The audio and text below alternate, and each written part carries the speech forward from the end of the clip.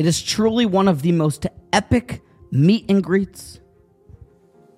A discussion heard around the world. And it all began with one really awkward icebreaker. Parshas Vayigash told us the time that Paro was introduced to Yosef's father Yaakov.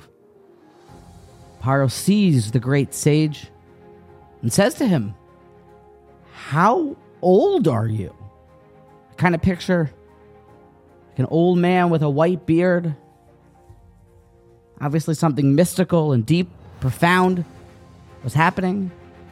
But it all began with, "How old are you?" A rather simple question. But the answer really makes things even a bit more mystifying, dumbfounding, and perplexing. Says Yaakov, "The days of the years of my sojourns have been 130 years. Few and bad have been the days of the years of my life, and they have not reached the lifespan of my forefathers in the days of their sojourns." And then it all ended with a bracha and some well wishes. The answer seems a bit elongated.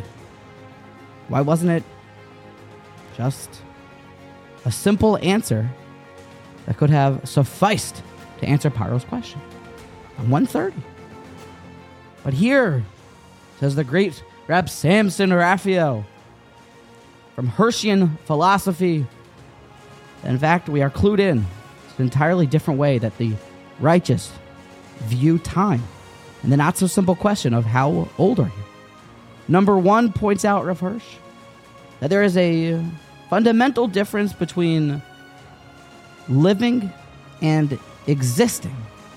For life is defined not by breath in your lungs or a beating heart, but by progress, but by growth and accomplishment.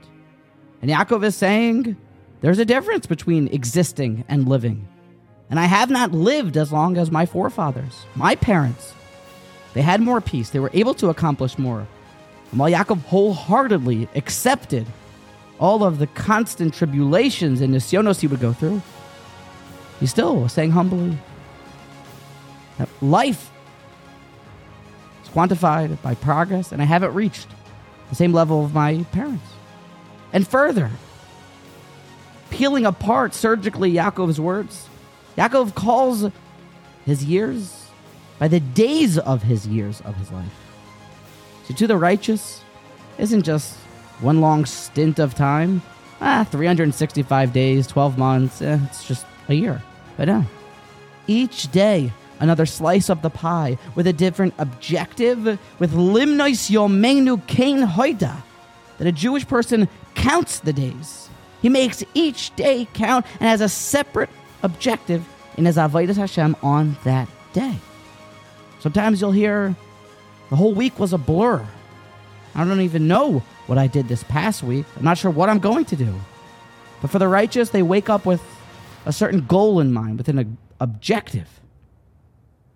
So maybe we should ask ourselves, following in the footsteps of Yaakov Avinu, are we merely existing, or are we living? And living takes making a choice. Bacharta b'chaim, you need to choose to be alive. And secondly, when should we begin our days? Well, early, yes. But after you've set up an objective, a list of what you would like to accomplish that day. So that way you will really make the days in your years count. For this is the way that Yaakov Avinu quantifies time and responds to the simple question of, how old are you?